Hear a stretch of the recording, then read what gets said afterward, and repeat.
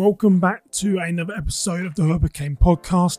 I'm so glad that you're here, and if you're joining us for the first time, welcome. I'm Simon Osmo, and each week I'll interview a guest who will share how they found their purpose in life, overcame extreme adversity, or created a positive mindset. And today on the podcast, I'm joined with Nicole Middendorf. Now, Nicole is the CEO and founder of Prosper Wealth Financial Group here in Minneapolis, Minnesota. She's the author of 5 books that includes Life is More Than Just About Money. She is a survivor of domestic abuse. She is a media personality and creator of the Live It List. I'm really excited for you to learn a lot more about what that Live It List is. Now, on the outside, she may have always looked happy, successful financially, running her own financial group, but there was a time when she was asking her why and feeling unhappy in who she was. So in today's episode, you're going to hear how she overcame that adversity, how she overcame and removed herself from an abusive relationship, and how she built a successful financial group, creating the Live It List. Now, Nicole is a financial advisor, so we're going to end the podcast with some financial tips. So stick around to the end. You're not going to want to miss her words of wisdom. So, as always, if you want to learn more about me, the show, or what is up and coming, please join the mailing list, which I'll leave the link to how to do that in the show notes. Please consider subscribing to the podcast wherever you're listening. It means an awful lot to me. And if you get something out of today's episode, please consider leaving a 5-star review. It really helps us grow in audience. So without further ado, let's get into today's episode talking to Nicole Middendorf, the CEO and founder of Prosper Wealth Financial.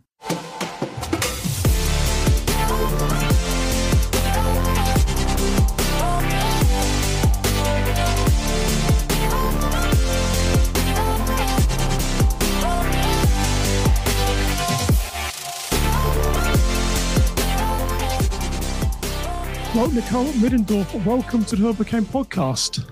Thank you so much for having me. Well, and I'm really excited to talk with you because I know when we're talking offline that those that don't have money want more, and those that have been blessed enough to have money are trying to safeguard it. And somewhere in the middle, there are family arguments, there is conflict, and money causes all sorts of trouble. So with you being in a financial advisory role, I'm really excited to get your insight and just learn a bit about who you are and how you're doing the things that you're doing. Well, thanks. Thanks so much. I think you need to own that quote. Well, I should do that. Well, so Nicole, I mean, you have a fantastic background. You really do. You are the CEO and owner of Prosper Wealth Financial. You're a presenter, an author, a TV media guest. When I was researching you, I described you as the female Dave Ramsey. So some of my listeners might understand that, but they should Google Dave Ramsey and they'll see a correlation between you and him for sure.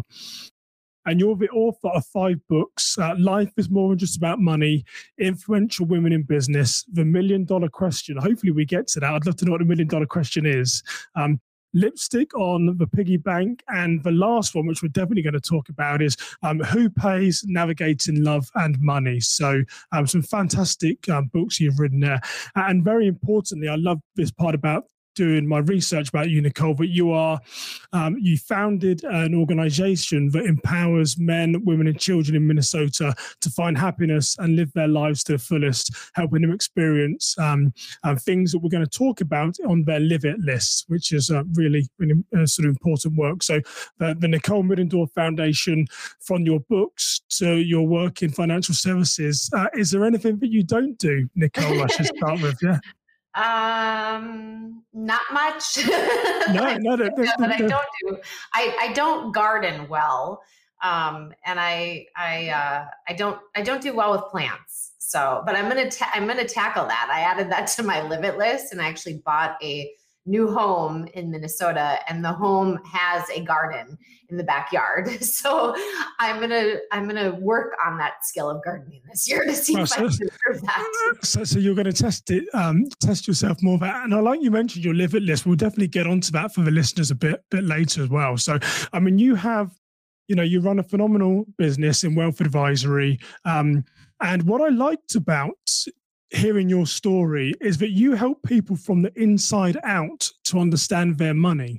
And it seems such a simple concept, but it really is. As I sort of laid the foundation that money can destroy so many relationships, and just having money doesn't mean you're going to be successful, and it's not going to bring you wealth. So really understanding the depth of responsibility that comes with it. So by you helping people learn from the inside out, I really respect what you're doing. So that's a bit about you. So let's talk about, where did all this passion come from then? Very heavy into finance. Maybe tell us a little bit about, what did you want to do when you grew up, Nicole?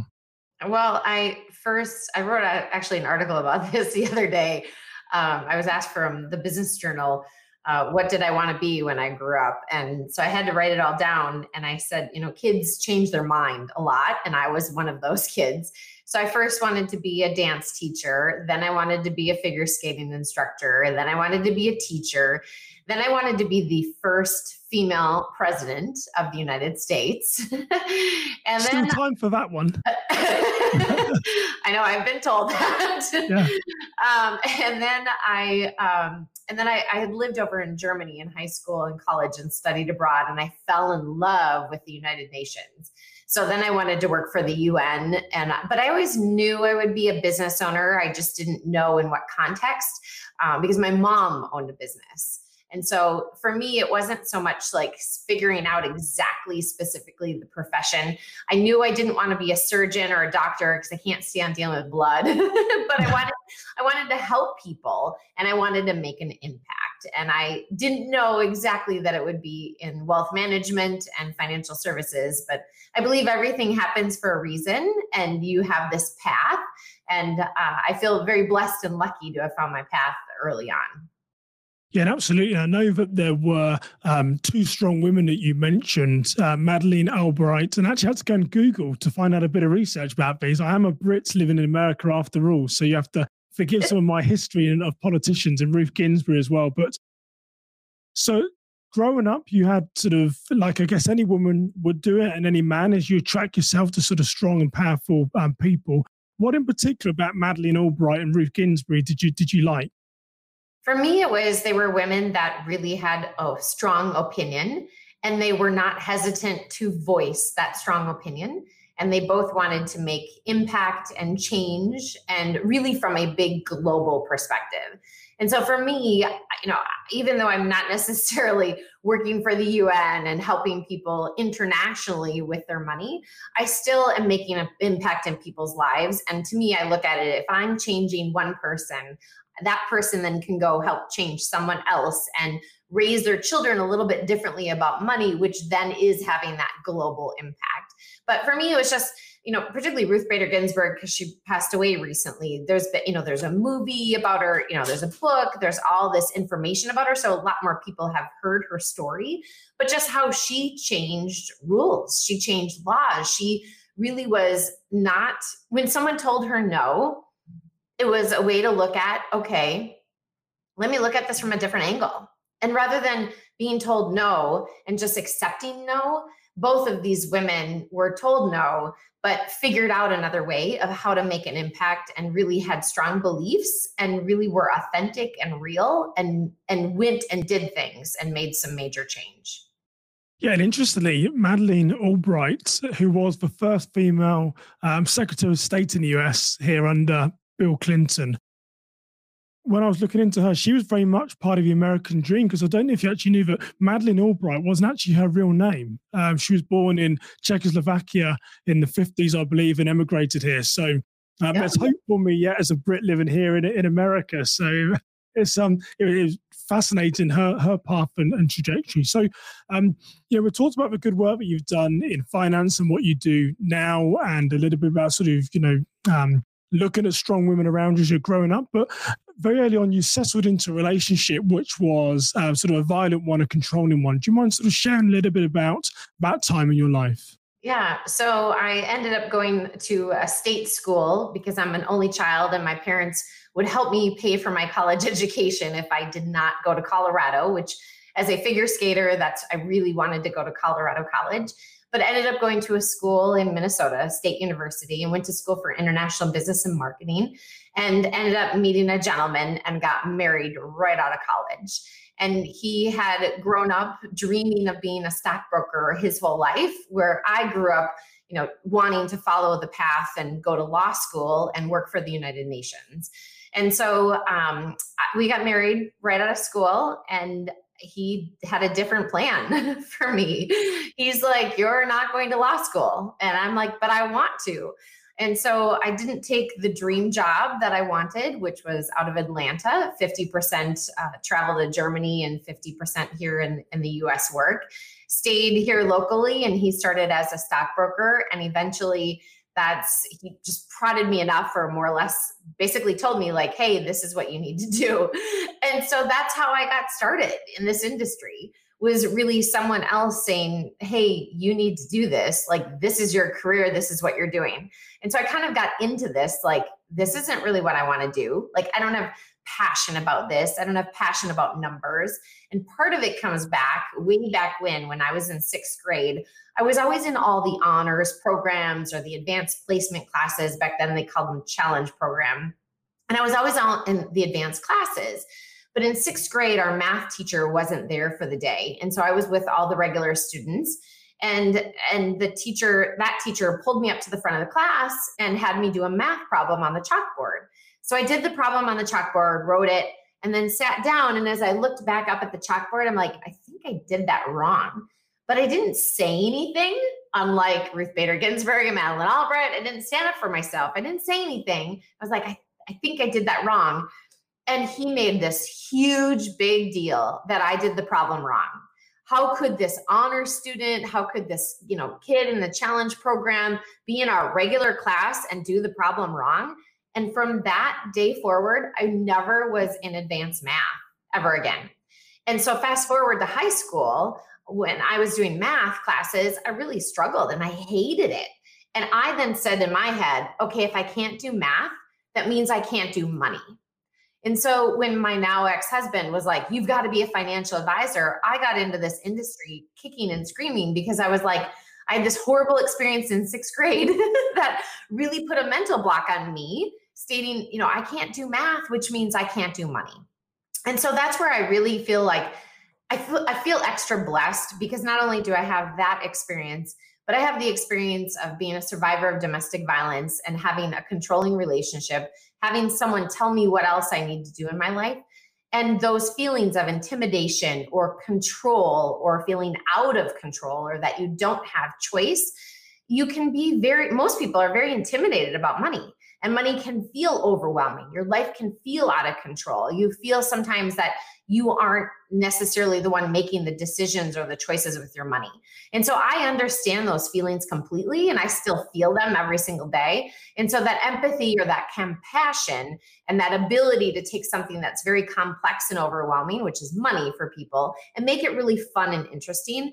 And that's where my life has really come full circle. And I feel completely blessed to be able to take my bad experiences in life and take that and use it for the greater good. Yeah, and you said a few very interesting things in there. And I was 19, I was going to a gym, and there were these sort of financial advisors at my gym, and they were sort of trying to sell life insurance policies and all these different things. And I got talking to one gentleman there who's gone on to be a lifelong friend now, called Ken Matthews. He's really helped me on my financial journey. One of the things that he taught me very early on, which just correlates to what you've said, is that money isn't necessarily about math. It's about choices and decisions. And that's really what I love about your programs, which will come out during this conversation. And what I liken you to Dave Ramsey is that you can be the best mathematician out there, but if you're crap with money, life is going to be hard. It really is, isn't it? It's about choices and decisions, because there is a way in life we can always earn more money. Right. No, you really can. I mean, there's always ways to earn money, but the challenge is, how do you keep it? How do you be a good steward about it? So it's interesting that you said that, because that is very true. A lot of people just look at it as being a math equation, and sadly, it isn't a math equation. Fascinating. And so The interesting thing is you mentioned your ex-husband who is very controlling. You're in this sort of relationship, but in a way, he's also responsible for some of your success. I mean, there's a bit of irony in there, I guess, somewhere. But have you ever sort of reflected on that as to, yes, that was a sad, I'm sure, very traumatic part of your life. And I know it went on for a long, long time, many years, but it's also given you something, which is a gift that you can share with others. Correct. I mean, that's where I really believe, from out of the worst things in life come the best. And sometimes, like I had a client that just got some really bad news this week. And so I was having a conversation with her about that. And, there's many days where I feel like I'm a therapist. And I was talking to her about how, right now you're probably feeling like this, like, how do you move out forward? You just got this horrible bad news. What do you do? And you may feel like this is it. Like, I can't take anymore. I just wish I had a break.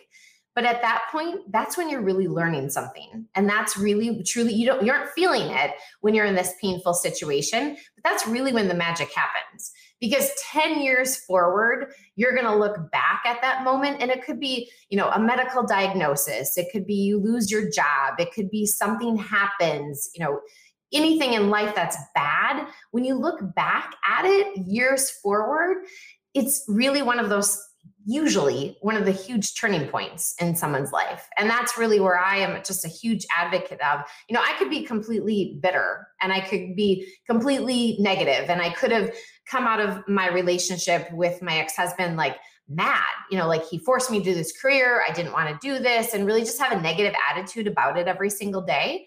But I probably wouldn't have the success that I had because I flipped it to a positive. Okay, this is my reality. This is the situation that I'm in.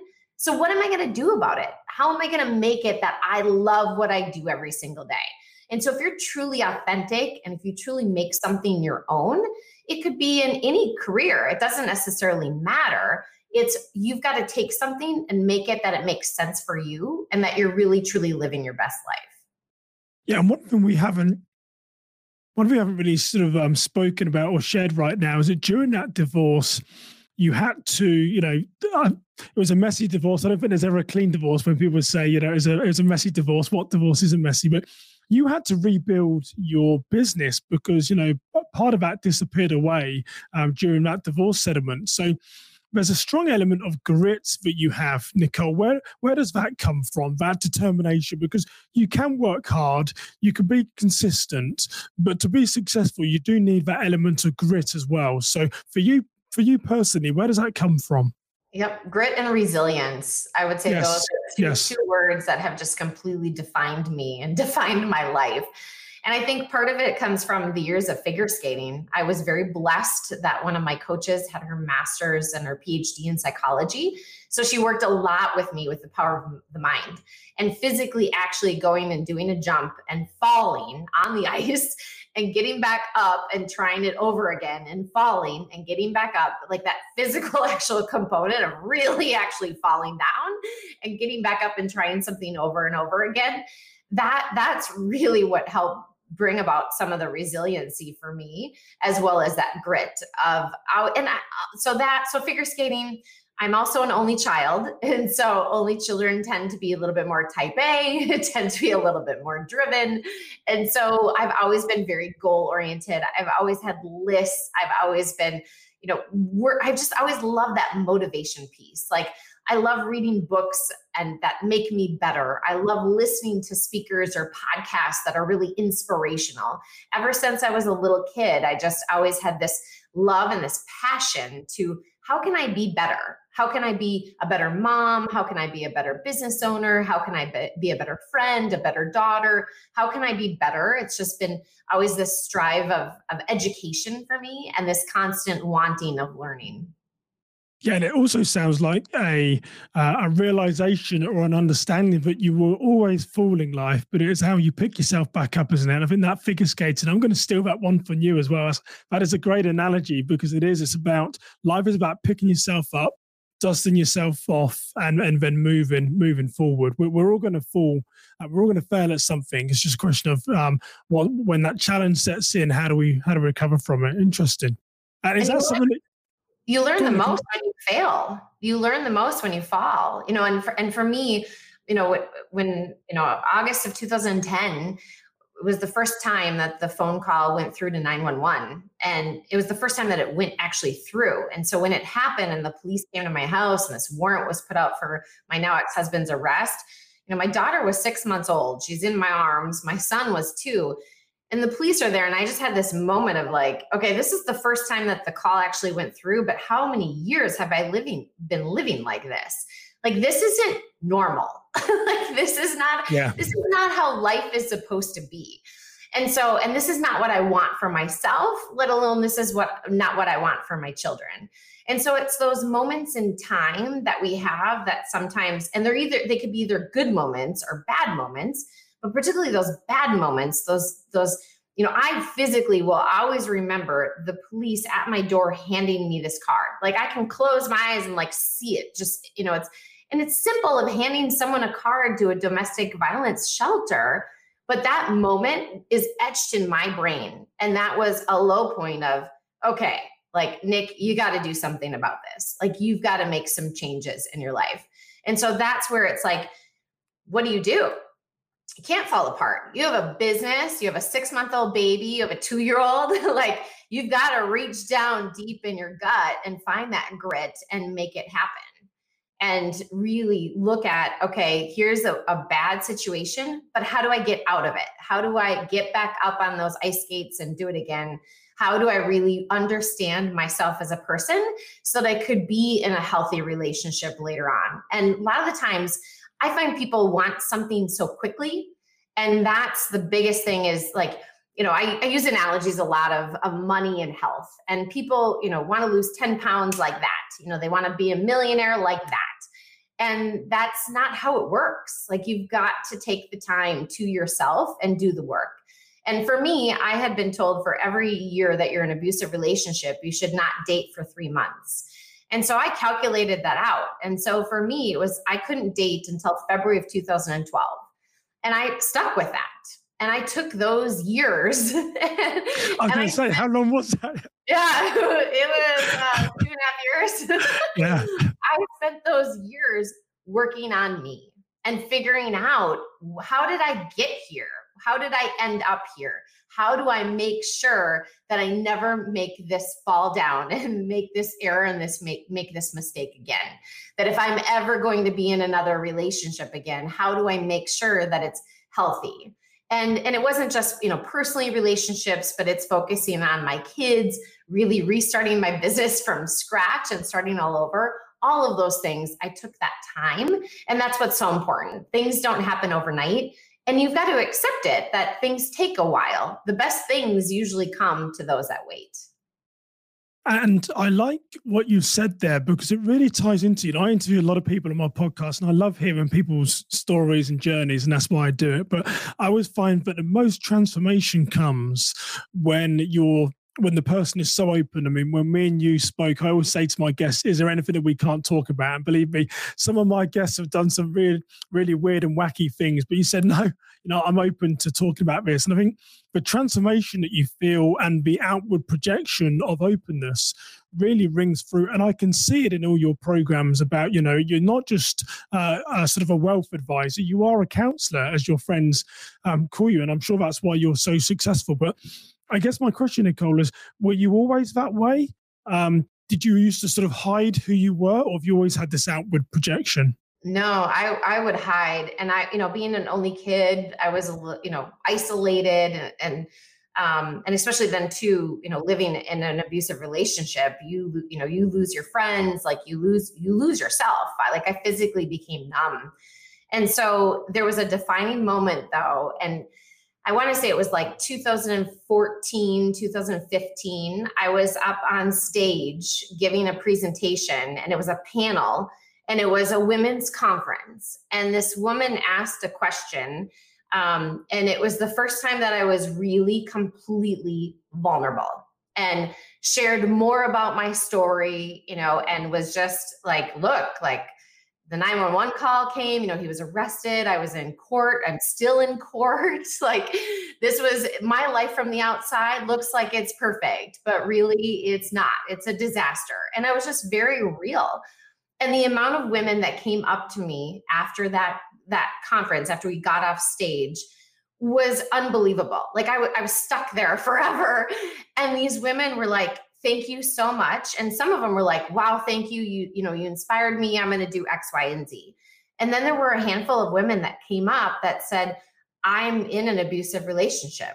Like, I really realize now, like, I need to get out. And so when I got in my car after that, I was like, I can't not tell my story.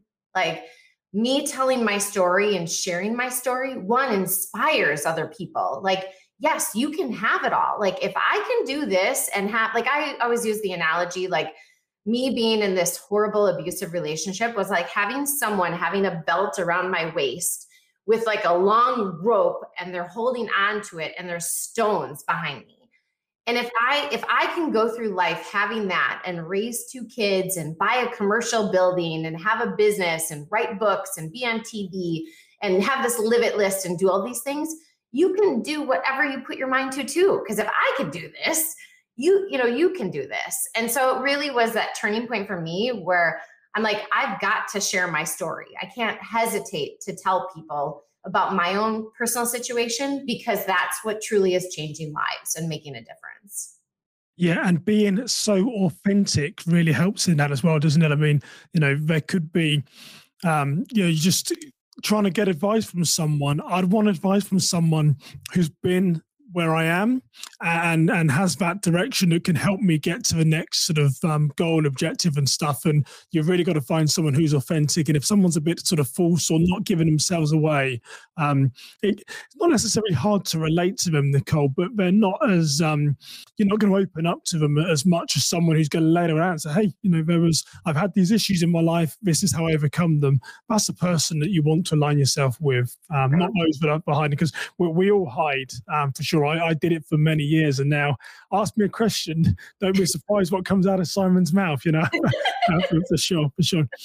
And, just touching on that a little bit, I know when we spoke that, you're very successful in finance, you own commercial buildings, you're an author, you've done all these things, you've been on TV, but there were times in your life when you mentioned, that you had the big house, you had the boat, you were living on a lake.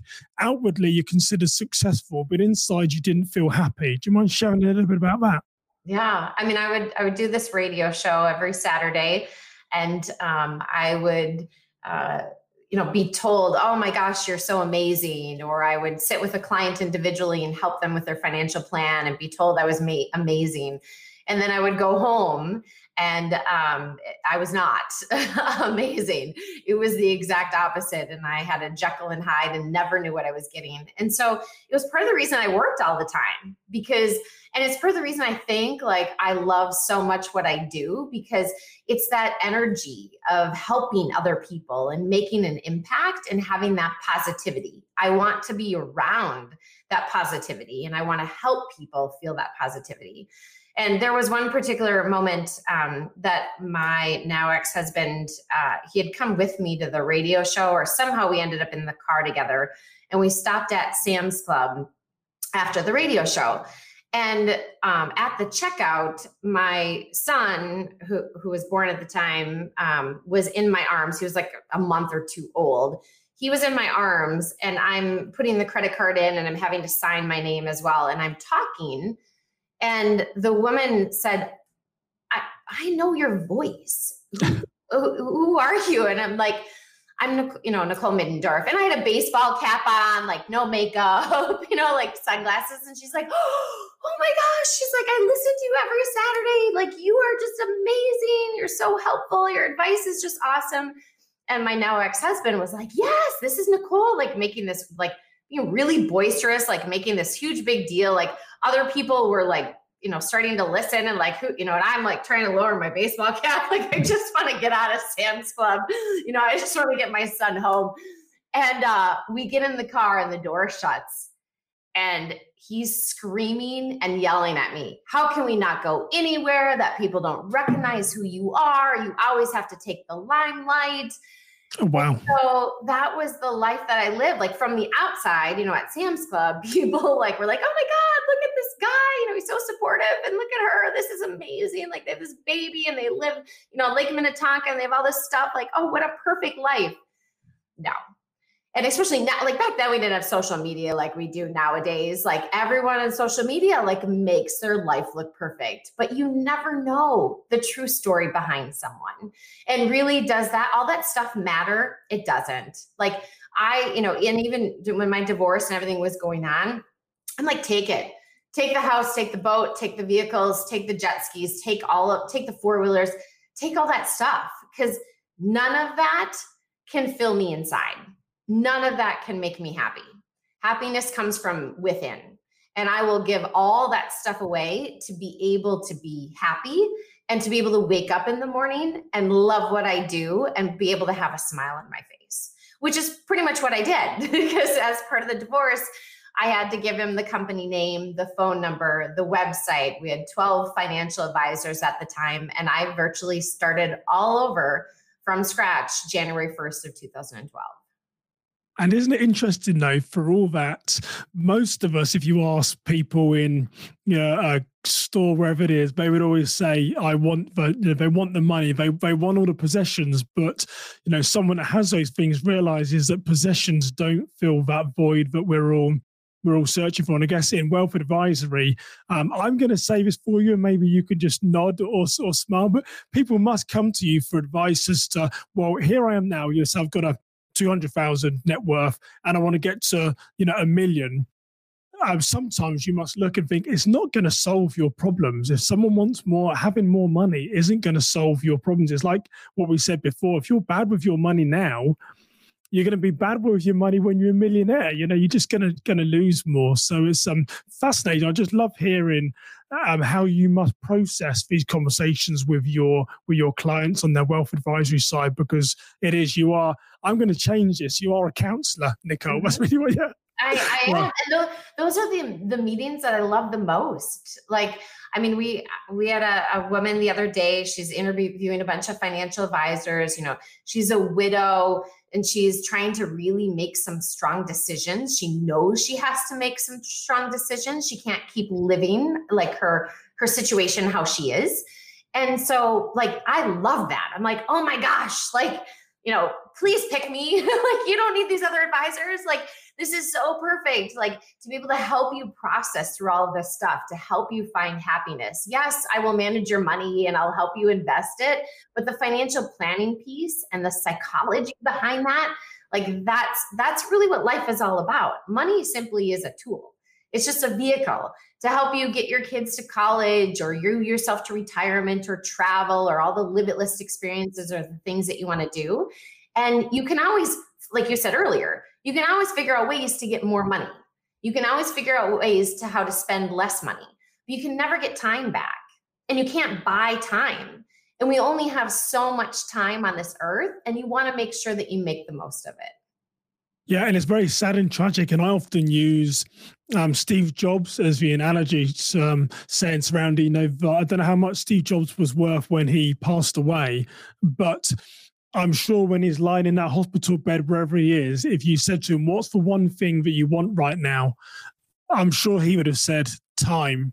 But that's the one thing that his billions couldn't buy him. It is very true. It's a challenge for a lot of us. I've just come back from vacation, my family in Florida, and I'm still trying to switch off and not use the phone and stuff. But time is something that you can't get back. And moving on to a very interesting concept now, but I know my listeners are going to get a lot out of, is that most people, and there was a big film about this, I can't remember two mature actors that played it, about the bucket list. Mm-hmm. But for a while, you had this bucket list as to, okay, let's get all these things done. But then you rebranded it to the Live It list. So maybe tell us about what the Live It list is and the concept that you've trademarked. So when my personal life was falling apart, my daughter was 6 months old. My son was 2. This was 2010. And I'm like, how did I end up here? How did I get in this place? And how do I get out of this place? And so I always had lists. And I always traveled, and I lost that part of me. And I'm like, okay, in Minnesota, the average divorce takes about a year. So I'm going to redo my bucket list and I'm going to write down 12 things and I'm going to do one a month for a year. Because that'll help be a distractor. It'll help be something that's fun to look forward to once a month. And it'll help me just get me back and help me find me. So I wrote down my 12 things and I met with my best friend from college and I said, hey, Billy, these are the 12 things. I'm going to do one a month for a year. One of them is to drive a race car. Will you go up to northern Minnesota with me to Brainerd and drive a race car? Like that's the first one that I want to do. And he's like, Nick, anything you do, you don't just put 100% into it. You put 180. You can't go up to northern Minnesota. Like you need to go to a real speedway. And this is nothing against Brainerd in northern Minnesota. But I'm like, speedway, like what's a real speedway? He's like, go to Vegas. So my parents moved into my home for the weekend and I bought a ticket to Vegas. He wouldn't come with me. So I went by myself. And you were talking about Steve Jobs. For some reason, I felt compelled to stay in the women's book club at the time. So my divorce is starting. My daughter's 6 months old. My son is 2. I'm a mess, realizing that I'm in this domestic violence situation. I need to get out, running a business. And for some reason, feeling like I need to read Steve Jobs' book in the book club. Just because you got all this spare time. Yes, exactly. Yeah. And my time to read, and still is when I travel. And so I'm like trying to read through this book. And I had that gentleman sitting next to me that just had to talk to me the whole time. Yes. And I'm trying to read this book and focus. And he couldn't understand why I wasn't going to Vegas to gamble. I'm like, I'm a wealth advisor. I gamble with people's money every single day. I don't need to go to Vegas to do it. And he's like, and eventually I said, I rewrote my bucket list and I'm doing one thing a month for a year. And he stopped and he's like, oh my gosh, I'm so sorry. You're so young. Is it cancer? And I'm like, no, it's not cancer. And at that moment I was like, I can't do this. Like I can't go around doing one thing a month for a year, because if I tell people I'm doing that, they think I'm dying. And I'm like, I'm dying, but when I'm 104, not today. And so Catherine from our office, our chief marketing officer, she came up with the Live It list. And so I just started telling people I'm, doing one thing a month on my Live It list. And people were like, what's that? What's that? So as I kept doing these things, I then learned some statistics. And I learned that 1 in 3 Americans is happy. I learned that if you spend more money on experiences, you're going to be happier than if you spend money on things. And so then I was like, I think I'm onto something. Like, I think there's something here. And so I then, we trademarked the Live It list. I then created my own foundation and we started granting Live It list experiences. And now fast forward here, 10 years later, I still have the Live It list. I'm still doing one thing a month. And people always ask, like, how many things are on your list? And the problem is when you go do stuff, then you're always adding more things to your list. And because I was just on spring break with my kids. And so they checked off on their list parasailing, and now they added 5 other things that they want to add to their list. So I think I have like 420 items still to do, because as I check them off, like I'm adding more. But what it's done is I did it to boost my confidence and get me back. And I also, though, learned how important this is to really help other people be happy in life. And so now it's part of our whole financial planning process. Yes, we want to get our clients to retirement. We want to help get their kids to college, but we want to know what's on their Live It list and what do they want to do, because that's the most important thing. Because like you were talking earlier with Steve Jobs, it's like I know so many people, and unfortunately, especially with this pandemic, I feel like it's gotten worse, is so many people in their 40s, 50s, 60s have all of a sudden be diagnosed with a terminal illness and have such a short period of time left. And that's where I don't want to have people that live life with regrets. And I really want people to have that happiness now, not say, I've got $200,000 and when I get $1 million, then I'll be happy. It's really helping them find that balance of let's be happy today and what's on your Live It list and what can you do along the way and what does it look like for your future and your retirement. Yeah, and they're great words of wisdom there. And, something that came to my mind, I think it was Denzel Washington that once said in a commencement speech or somewhere I heard him talking, he said, you'll never see a U-Haul behind a hearse, which is very true. It doesn't matter how much you have, you can't take it can't take it with you. And we often outwardly project and look at other people and saying, I want this stuff. But you're right, those experiences are far greater than things. But why is it so difficult to do, Nicole? I mean, we're going to get into that in a minute about how we manage our money and stuff. But you can achieve these things with sacrifice, but managing your money is very, very damn difficult. And interesting, I'll say to my listeners, they should go onto your website, which is just your name, and I'll put it in the show notes. But I saw some things that are on your Live It list, and straight away I went to one which was go to England. So you're talking to an English guy. So when you go there, make sure you ring me and I'll give you some inside tips. That was great to see. Another one was you want to run a marathon in Paris. So you must be crazy to want to run a marathon. Well, I wanted to run a marathon, and then I did a 5K, and I was like, I don't want to run a marathon. And then I met a client of mine, and she just looked amazing, and she was just glowing. And I'm like, what happened? Like, what did you do in your life? And she's like, well, I ran a marathon in Paris. I'm like, okay, now that I can do. So that's where I added that one to my list. Well, and also two of the things that you've done, it said on your website, you had dinner with Warren Buffett. I guess we've got to touch on that slightly. How did that come about? Oh, it was a group of people. So it wasn't just me alone. Yeah, I'm sure he didn't ring you up and say, hey, Nicole or Nick, do you want to come out on a date? I see you as a group. Yeah. No, I mean, I've been blessed with so many amazing experiences, and same, with my children, and just, I was so, one of the people that I just adore is Richard Branson. And I had the opportunity to meet him as well. And so there's been so many people over the years that I don't want to say I've been, part of it is working really hard, but part of it also is setting that intention or setting that Live It list and writing it down, because it's not so much about having a Live It list. A lot of these things really are also goals that you want. And so it's writing them down and then talking about it, because that's how you actually make some of these things happen, rather than just wishing, oh gosh, I wish I could meet Richard Branson. I always had that wish, but I wrote it down, and then eventually I had the opportunity to meet him. Yeah, and you've done some amazing and fantastic things with your business and personal life. But what I love that always shines through is your willingness to give back. And I know you created a program about living life to the fullest. So you've actually developed a workshop. And again, most people might come to you for financial advice, and you say, yeah, I can then help you invest that money. But also, let's talk a bit more about, are you living the best life possible, and what are your goals and objectives? I'm sure there's people that come to you and don't necessarily put the two together, but maybe give us a quick talk about that workshop, and then I'll ask you some questions about some money stuff.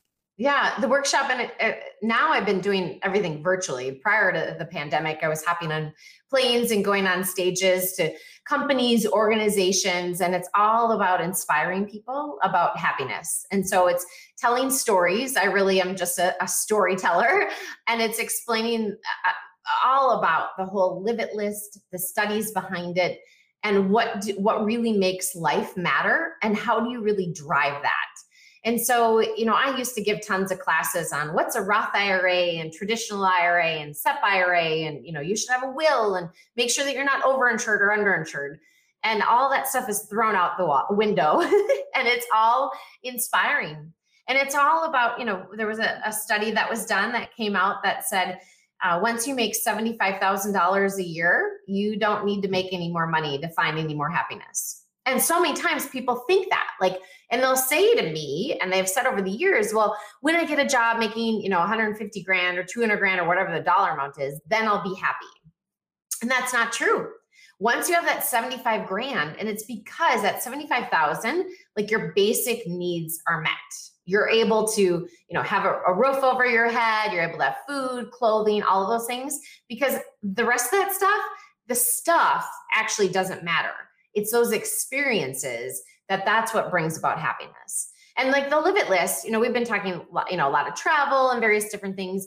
You don't have to do that. If you ask my kids what their favorite Live It list experience is, other than my son got to be at an LA Rams game, and the quarterback came up to him and handed him his towel, and he got to hang out with the players. Now that is one of my son's top experiences. But the other top, he will tell you, and my daughter will tell you, is serving meals at Kieran's restaurant at Thanksgiving. That didn't cost anything. We didn't hop on a plane. We simply drove down to Minneapolis and gave of our time. And so a lot of these experiences that you have in life, they don't actually have to cost money. It's when you give unto others, it generally comes back to you tenfold. Yeah, and it's interesting you say that. As you were telling that story, I was thinking of, I started in single parent family, very humble beginnings, growing up all sort of the American version of like sort of social housing, food stamps, that type of stuff. And, I've been, the Lord has blessed me to have a nice house and cars and various different possessions. And sometimes I'll order something and a delivery driver will come around with furniture and they'll walk in and say, wow, this is a nice house.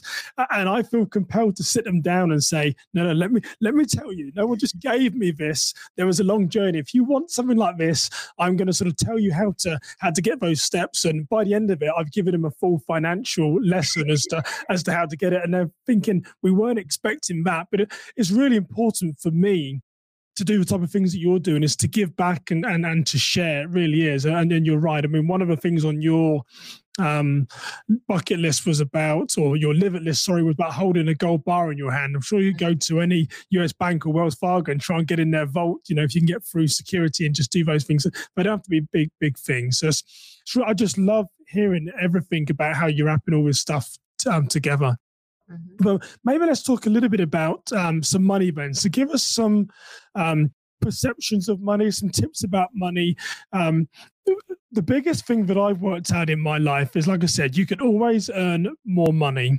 Those that don't have money want more of it. Those that have got it are trying to keep their wealth and maintain those relationships. But money, for sure, can destroy relationships if not handled well. So what are some of the top tips that you give people, Nicole, about how to be real, be authentic, and be sensible maybe of what they've been blessed with? If you're in a relationship, have a money date.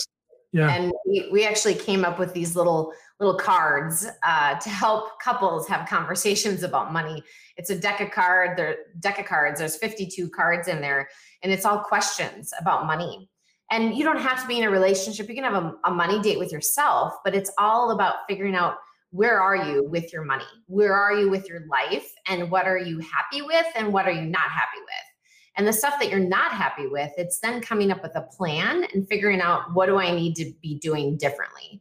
Because otherwise you're just going to stay in the same spot. Like if you're unhappy with it, you're just going to stay unhappy with it unless you figure out a couple of things. And that's where sometimes people are blocked or stopped from doing something because they're like, oh my gosh, one, they're embarrassed about their financial situation, or two, they have no clue about their financial situation. And if you look at, oh my gosh, there's insurance, there's 401ks, there's retirement, there's liquid money, there's credit cards, it can feel overwhelming.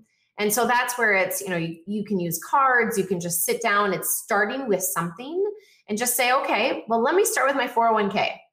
Am I contributing to it? How much do I need to contribute? Am I on track towards retirement? Am I not? Is there a match? A match is free money. And that's the common thing. It surprises me the amount of times I'll meet someone and they're not contributing to their 401k plan. Like, if there's a match, that's free money. Us as financial advisors, we don't give you money to invest with us. Your company gives you maybe a match as a benefit for working there. Like, take advantage of it. And so it's just being a good steward of your own financial situation. And Oprah said this a long time ago, which I love it. And I just grabbed onto it, is that she feels that many Americans, or most Americans, are living unconsciously. And I see that people are just going about their day and just doing things. And so how many times do you actually really stop and think, it's so easy. Like, I've used my credit card a handful of times today. So at the end of the day, do you actually know how much you spent for that day? Or do you know how much you added to things? A lot of it is really actually just stopping and having a pause and being conscious with your own life, with your own experiences, with your money, and with what you want. And really, if you're not happy with it, it's then saying, okay, I'm not. What are some systems and what are some behavioral changes that I can make? And what are some things that I can do to make that change and make it happen?